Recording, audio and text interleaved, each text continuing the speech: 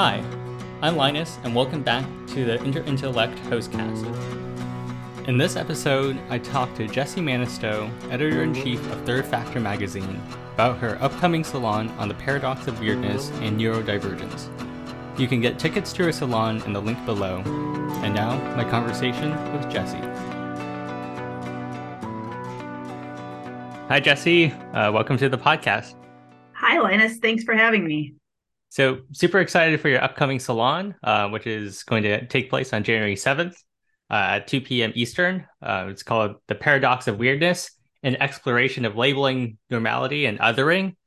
So, just to get started, I would just ask, what is the paradox of weirdness? Like, how do you summarize that in 30 seconds?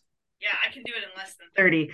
Basically, it's very normal for us to be very aware of what makes us weird. It's a really common human experience to feel weird, and therefore, feeling weird is not weird in itself. If you don't feel weird, that makes you a little bit weird. Everyone's weird. That's the paradox of weirdness. Sounds fair enough to me. I think that, especially in our circles, if I may make that leap. I think there's a lot of people who want to be weird, who really lean into their quirkiness, kind of the things that make them unique. I think we live in an age of authenticity in which being unique, being different is something that's celebrated. So how much of weirdness is kind of can become like a self and like a status symbol, like neurodivergence as a status symbol. Like how does that play a part in how we go about labeling, how we identify with certain characteristics and traits? Yeah, I completely agree. I have seen the same thing in especially the crowd that is creative, intellectually inclined. These are people who do put out cultural creations where something new and novel is valued. You don't want to just create the same old thing. Intellect people are going to be that kind of person for the most part, maybe exclusively. Otherwise, why would they be looking online to connect with us? And I think that's important. The role of the internet and being able to find other people who have this quirk. But I mean, there is something to authenticity, right? I don't think all these people are just faking it and being weird to try to get attention. I think each human being has a little bit of something unique in us, right? A lot of these things I'm saying are banal. They're not intellectual revelations, but when you put them together, you get something interesting about our culture, I would say. And so we're sort of sorting out in this very new technology of the internet how our quirks can connect us with people when there's very little, attention, the attention economy. There's a competition for people noticing us, but we have this drive to find people who may share something that we haven't found in our families and our schools, the thing that was salient to us as making us weird. um, of course, I feel that too. I went online to try to find people who would share those things with me. And I think that the creative and the intellectual type of person does have, genuinely speaking, an a need that is uncommon when you look at the mass of humanity, right? But those other human beings out there have their own weirdnesses that we just ignore. We just think those are just normies, but they also probably have something they're looking for and that we can't supply to them. So I think I'm rambling away from the point of your question, but that is the scene that I set with this. And so competing for attention and trying to connect with people over our salient weirdnesses. Yeah, that makes a lot of sense. A lot of it does come back to belonging and just finding your tribe, so to speak. Yes. But I do think that you know the way that this is different from, let's say, find your tribe in terms of like an intellect, like a particular topic or like a sport or an activity that you're interested in. I think the concept of normal or divergent, I think there is one of the terms that's related to normal is normative. There Mm. is this idea of you know what's better in terms of what a norm is, what you should be doing, or who you should be. So in terms of how kind of the idea of the normative plays into this space and how people start sorting and thinking about normal versus not normal, how would you bring Yeah. in kind of the idea of normativity, into this discussion. Yeah. Yeah, the word normative is really interesting. I think it definitely has a connotation of prescriptive rather than descriptive, right? Like you are, this is what normal people do. Why can't you just be normal? That sort of thing. And we're social beings, so this relational space, if everything is being built anew every time we interact, that makes relating to other people hard. And so when someone does throw you for a loop, then making connections with other people is more challenging. And if weird people, quote unquote weird people, are coming together, then that's going to happen more often. And I think that among many other things, that is something that contributes to people kind of wanting to fly their freak flag, so to say. And it sort of sets the cultural tone for we're gonna have a space that is not prescriptive, that is not normative, which then of course becomes its own cultural norm. So we're all in these cultural spaces all the time. And that's why I really like the word neurodiversity as a property of the human species. I'm a little bit more skeptical, and we can have a conversation about that, right? That's what I like about intellect. You can push back, and I will be looking forward to counterpoints on this in the salon. But I don't have a lot of use for neurodivergent, because what is that norm that we're diverging from? And is any individual person really so neurodivergent? I would say probably a few, but it's being used really broadly. And so we're all focusing on how we're weird and not really exploring other people and how they're weird. And maybe we're projecting our own norms onto them rather than listening to them and seeing what their salient weirdness is. Yeah, I totally agree with you. I think, rejecting norms is its own type of norm. It's norms all the way down. Yes. There's a type of kind of anti kind of anti-social technology kind of at play, that can happen. But yeah, would love to, touch a little bit more on kind of just the social dynamics of neurodivergency, as it's playing out in the culture, Mm-hmm. in terms of it as a self-label, something that people can identify with and make sense of their own experiences, versus something that's a little bit more, if not scientific, but at least a little bit more objective and descriptive of something that's actually happening out, in the world. And whether or not kind of the conflation of the two, Yeah. what kind of types of, problems that it presents, like started to allude to, in terms of it as being more of like a, internally reflecting kind of, reflective tool, rather than something that, people are, going out and actually trying to really understand how are, person A, B, and C and D, like, really actually different from each other. Yeah, I think you hit on a really important distinction here. The whole, like, the DSM diagnosis model, a diagnosis as a tool for a therapist to make a treatment protocol. And I've been working on with interviewing some therapists, doing some writing on this topic, and a lot of them said, no, that's what it's for. It's not really an identity.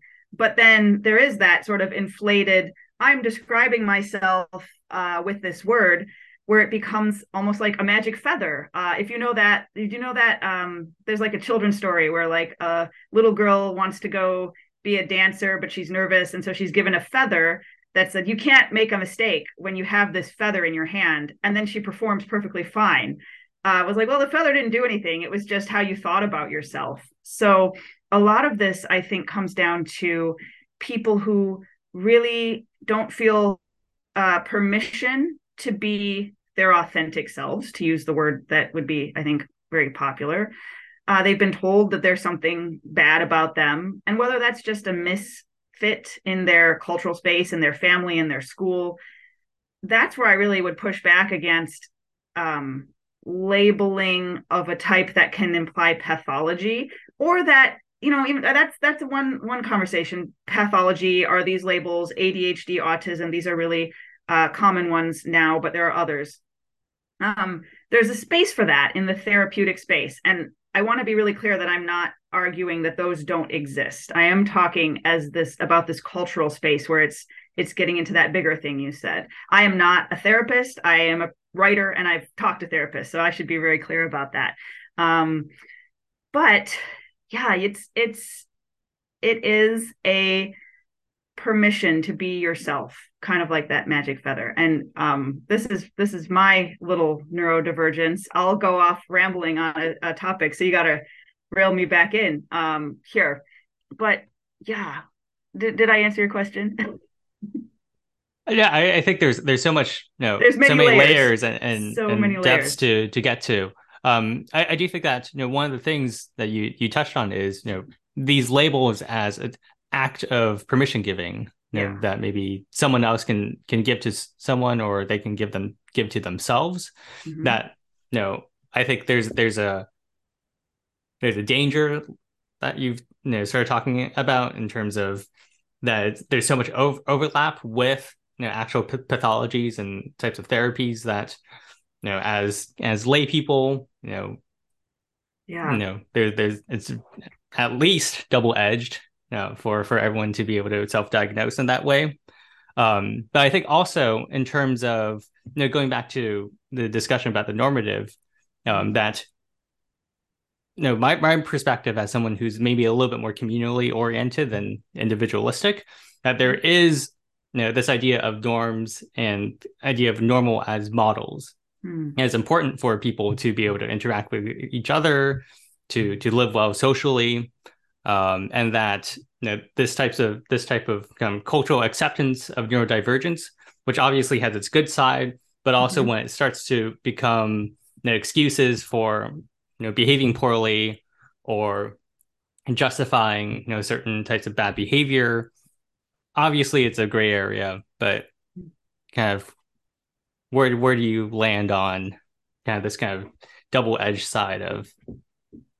Yeah, that is another question that's key to why I wanted to do this salon. You said you're a little more communally focused. I have become more that too. I come out of a very much culture and a family and an education that was very individualistic, and of course I see the value in that. But I would add to the individual and the communal, there's a space in the middle that I would call the relational, that we don't talk about very much. And of course, communal kind of has a place for that, and so, yeah, it's this is why it's important to understand how everybody has a weirdness. Nobody is a perfect exemplar of that. Let's say the Platonic ideal, right? The image of what a perfect human being should be. And we all fail to come to reach that model in some way. We all fall a little bit or a lot short, and we know where we fall short. And maybe we have been picked on or criticized for that. But some criticism is good. It helps us grow. And we have to be strong enough to take that on board, take the ability to take criticism on board, feedback, if you want a gentler word. We should give our criticisms in a way that other people can hear. And some people give it when they're not really in a position to give it, but the world's always giving us feedback. And if you want a relationship, that is such a fundamental task of human life. Figuring out, how do I get my needs met and offer to the world what I uniquely can offer without totally taking myself out of the group. I don't really believe anyone wants that. There are people who are loners, but I don't think they would have chosen that. I think they defaulted to that because they got rejected. And something I have found really useful in overcoming that is looking for other people's weirdnesses and drawing them out and exploring them together, and setting in front of them that this permission to express them, but also making it a topic of conversation, right? Oh, okay, you struggle with that. That's really interesting. I struggle with this. Oh, we're both human beings who are struggling with some aspect of life. Well, that's normal, right? That is not an uncommon part of the human experience. And but we all, okay, I'm going to bring in another tangent here. We want to remember this is happening in, I said, the internet age, where we can find other quirky people who share our quirks.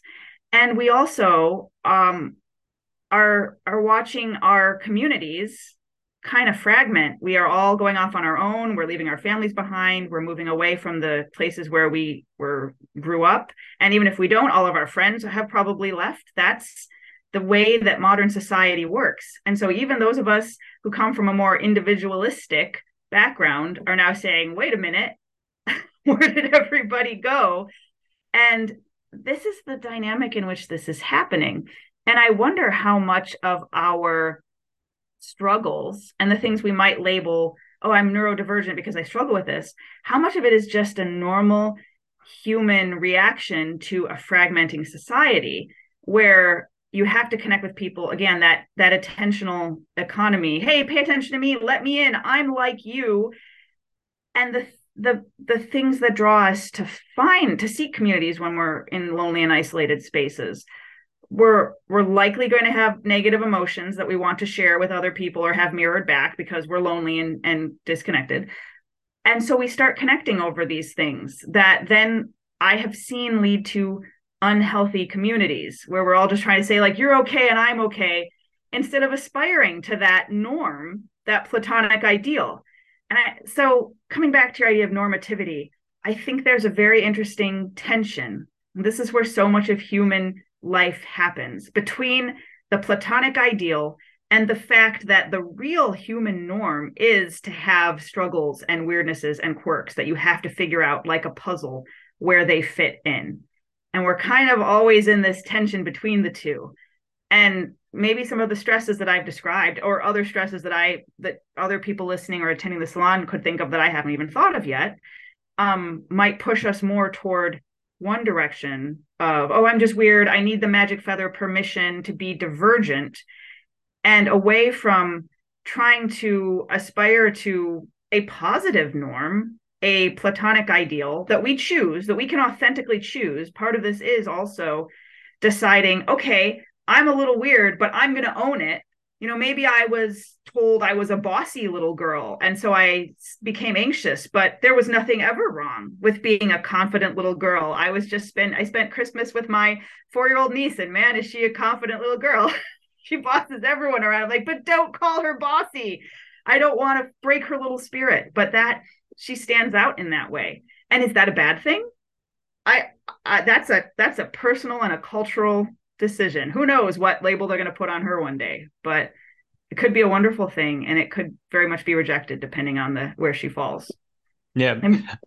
Yeah, I think that there's lots of really great insights. I think that a couple of threads. I think one is just that, especially as children, we have a really hard time being able to differentiate the descriptive and the prescriptive. And so when people describe, oh, you're bossy, or why are you so quiet? You should be more confident. That there's a lot of kind of intention that's mostly descriptive that can come off very prescriptively. And I think that the other part of that is that in terms of kind of what's normal and why there's such a large discussion about kind of neurodivergence now, is that it used to be that kind of being not normal only existed as a relational thing to how they're not normal. There wasn't a positive, not positive as in positive negative, but positive normative. There wasn't a positive description of where you were kind of outside of the norm. It was only how you were not normal. Right. Kind of the distance, the gap between kind of where you were and what normal was supposedly. And so building a descriptive model for all the ways that people are different without necessarily letting go of what normal is and how normal can be a positive and useful and nice thing. I think that's been the kind of the tension and the nuance that on the internet sometimes it's hard to keep. That made me think of a prediction that I have for the future. Right now, I see so many people adopting labels from the DSM and sometimes they use them to describe things that are completely opposite. I have a lot of people now telling me, oh, I have ADHD and this means, X. And other people will say, I have ADHD and this means the total inverse of X. And I know this has happened, and I wish I could pull up the exact what they said. I can't remember. I just remember the experience, but you could probably fill in many different ways that people do that. They're looking for these words that are being sort of, again, I say inflated a lot, because there's a there, but what are people using them to mean? And so my prediction for the future is that these labels are going to go away. We see this happen if we look back at the history of psychology and medicine. We update our diagnoses, we update our language. Things that were diagnoses stop being diagnoses, but the problems remain. And so these giant, as we inflate, it's because there's a use for people for them. They're getting some utility out of calling themselves, again, let's just say ADHD, but they mean different things. So this is going to become confusing. And so we're going to have to come up with more specific and granular terms that may meet the neurodiversity movement's goal of not being pathological. They're just descriptive. They're just, now there's, I should have figured out what the specific term is, but there's now a term for a trait, a genetic trait that is just like novel stimulus seeking. That's not it, but if you've heard it, you'll recognize what I'm talking about. And that gene can predispose you to ADHD, but maybe you won't develop this whole syndrome of things that are, it's not, what I'm trying to get at here is it's a whole syndrome. It's all these things in the language we talk about, and people are using it to mean little different parts of it. And that is confusing. So I think that's where we're going to go to build a descriptive model. Like you said, yeah, you're different from the norm. This is your quirk, but let's be very specific about what it is, and be only as descriptive as possible without taking language that's medical, that means something a lot bigger than what we may mean to say with it. Save that for when we really mean that really big thing. And just the more adjectives we have to describe human quirks, the more those things just do become part of the social fabric and the communal understanding. And the more we have understanding of how to relate to different types of people, which comes back to this paradox of weirdness, because then maybe those of us using right now, the people online, we're creators. We have that stimulus seeking trait, right? So ADHD, of course, it's popular. It's all creative people. That's true for some of the heavier things too, like bipolar, which is a big thing. But the younger generations are seeing it to describe just their normal human struggles, but with disconnection. And so this is the hashtag we use. And so that is where I would like to see us go, to build that descriptive model with just adjectives, just descriptions of traits that are new and that bubble up and that maybe come out of breaking down what we're trying to use those DSM diagnoses to communicate. And then leave those for where they were actually intended, for people who are really struggling and go to a professional for help overcoming major challenges. Yeah, I think I totally agree. I do think that, I've seen in my personal life, yeah, the downside of this is that, as normal people are using these terms to try and find connection and identity, which is a totally natural and I think natural. I don't blame them at all. We live in a fragmented modern society that's very psychologizing, very scientific. It's part of the culture. That's kind of what you do. But it also really can hide and mask, really severe problems and people who are really struggling. It makes it harder for them to to get the help that they need. But I'm curious as to kind of how you see this kind of cultural shift actually take place, especially as I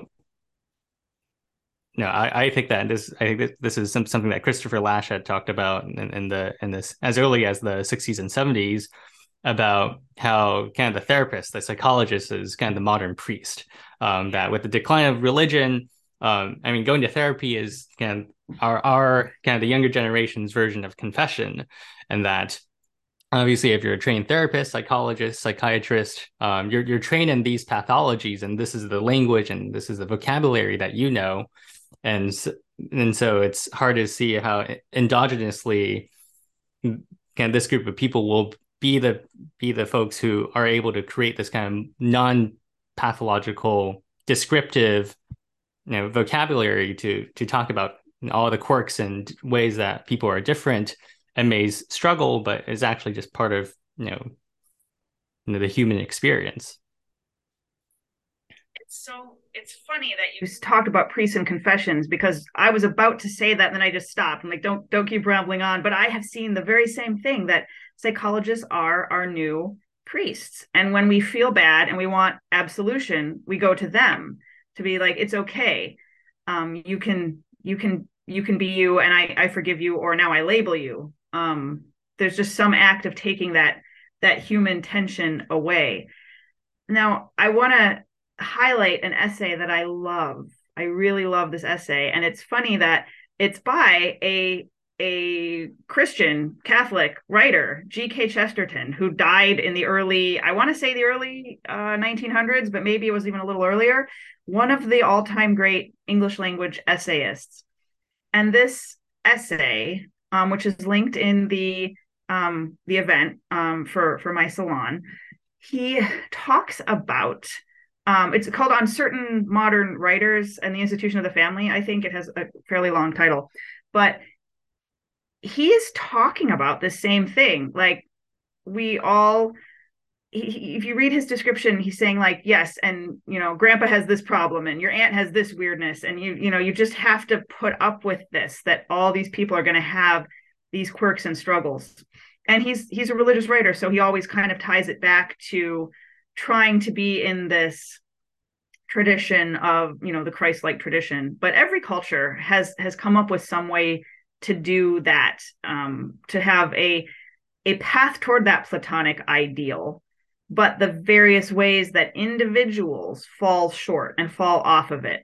And a healthy one will be one that acknowledges the specific individual's quirk and helps them sort out whether it's something they want to embrace and own and be a little different but be okay with it, or if it's something they want to work on because it's not serving them. And those, of course, are the hardest ones. Those are the ones where people get very defensive and say like, no, I can't. I have this insert diagnosis here. I just can't overcome that. And that's really hard. That is really hard. And some people, I want to say everyone has something like that, but some people, got dealt a much harder hand than others. We can't get around that. What we will have to do is, I think, at least just start talking about this fact and how our cultural shifts are playing up different parts of it, where these human needs, these age-long human needs, are now being dealt with in a different way that has positives that we want to nurture and encourage and build infrastructure around, and maybe some that are not helping us. Twitter is a favorite punching bag. I'm on Twitter because I'm self-employed and I'm lonely. And, you can belong by sharing your anger over something. That's a major way to belong. But also by saying how weird you are. And I mean bad weird. I always distinguish between like good weird and bad weird. The ones where we need that magic feather to say, no, I'm okay. And the first step right now, I don't have the answer, but the first step is to have these conversations and sort of talk about what is really going on. And I'm elder millennial, but I think Gen Z, looking at this, there's so many bright young voices who are coming out of this total shift where the grown-ups have no idea what's going on. I was a 12-year-old on the internet in the mid 90s, and my parents had no idea. They're like, that's nice, she's playing with the computer. The computer's the next big thing. Oh my gosh. Now when our generations, that I mean everyone who was online before they were an adult, can come forward and say, hey, I know what the children are facing, and I know that they're trying to get their needs met in this way rather than back in school. We're going to have these conversations, and we're going to figure out that. I'm going to encourage that, or I'm going to discourage that. I'm going to walk you through what I know you're seeing. I don't have the answers, but I really want to be part of a community that talks about this and has these discussions. Yeah, I think it's a really important discussion, especially now that, in our kind of more modern world, we're a little bit more disconnected with tradition. There are things about tradition that are really important, useful, some of which are more obsolete. But I think one of the consequences of that is that, again, these younger generations who are growing up on the internet and talking to each other, their peers rather than their elders, they're kind of rediscovering grief, they're rediscovering alienation, very, very normal, human experiences. But, since they're, not connected to how, past generations dealt with these emotions, dealt with these experiences, they're, really, searching hard, and sometimes inventing, taking things that they learn from therapy, taking things that they learn from, influencers and whatnot, books that they're reading, and trying to create their own worldview. And I think it's very interesting. It's very bold. It's at times very moving, but also, I mean, we're kind of reinventing the wheel, I think, in a Exactly lot of right. ways. Yeah.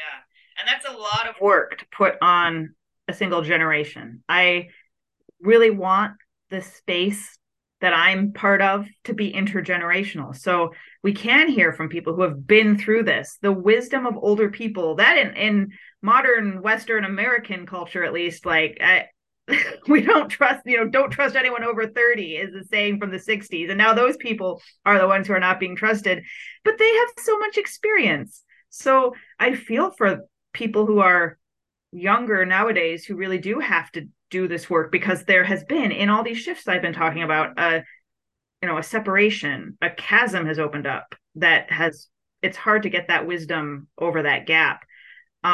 Which is not to say that the older generation has all the answers because they didn't live in this system where we have to connect with people over hashtags and we compete for attention with not just the normal people around us. Which again, read Chesterton's essay. I love it. Even if you don't come to my salon, I want more people to read that essay.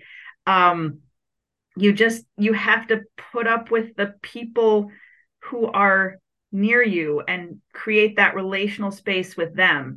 And that's where I think the paradox of weirdness is so powerful because instead of going out and branding yourself as like, hey, I'm weird, hashtag insert, self-diagnosis here, which is not to say those people don't offer value. They're part of the conversation too. But instead of doing that, you can just talk to the random card of a human being that you were dealt as your neighbor, as your cousin.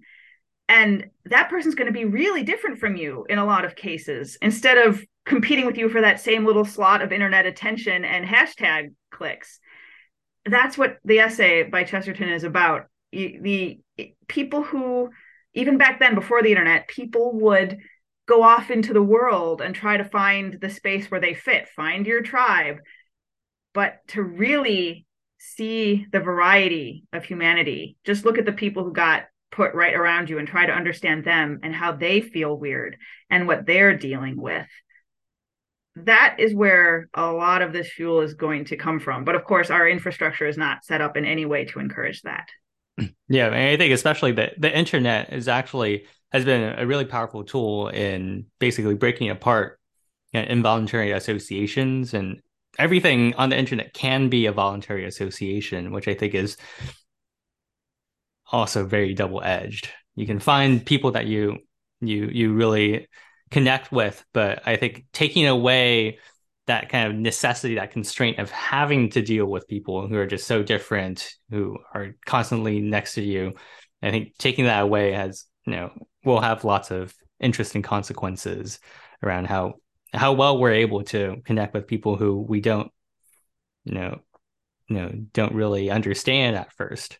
I think that's a really interesting, problem that I think is going to um, become more and more, prevalent. Yeah. And those people, unfortunately, based on our infrastructure, because it's challenging, those people are probably our best bet for finding belonging and human connection. If only we can get into the same living room with them and just sit there and talk. And then the hashtags and labels break down because that person sees you in your fullness, as much more of you, at least. Of course, there's hidden parts that are hidden from yourself, as well as parts that are hidden from them. And yet so much more of you is visible to that person who you randomly were dealt, who sits down across the room from you, than you would ever be visible of you on the internet. Yeah, no, absolutely. I don't want to spoil the entire conversation because there is a whole salon on this topic, coming up on January 7th. This was such a fascinating conversation. Wish it could go longer, but Jesse, thanks so much for being on the podcast, and really excited for you to host the salon in a week. Thank you, Linus. I'm looking forward to it.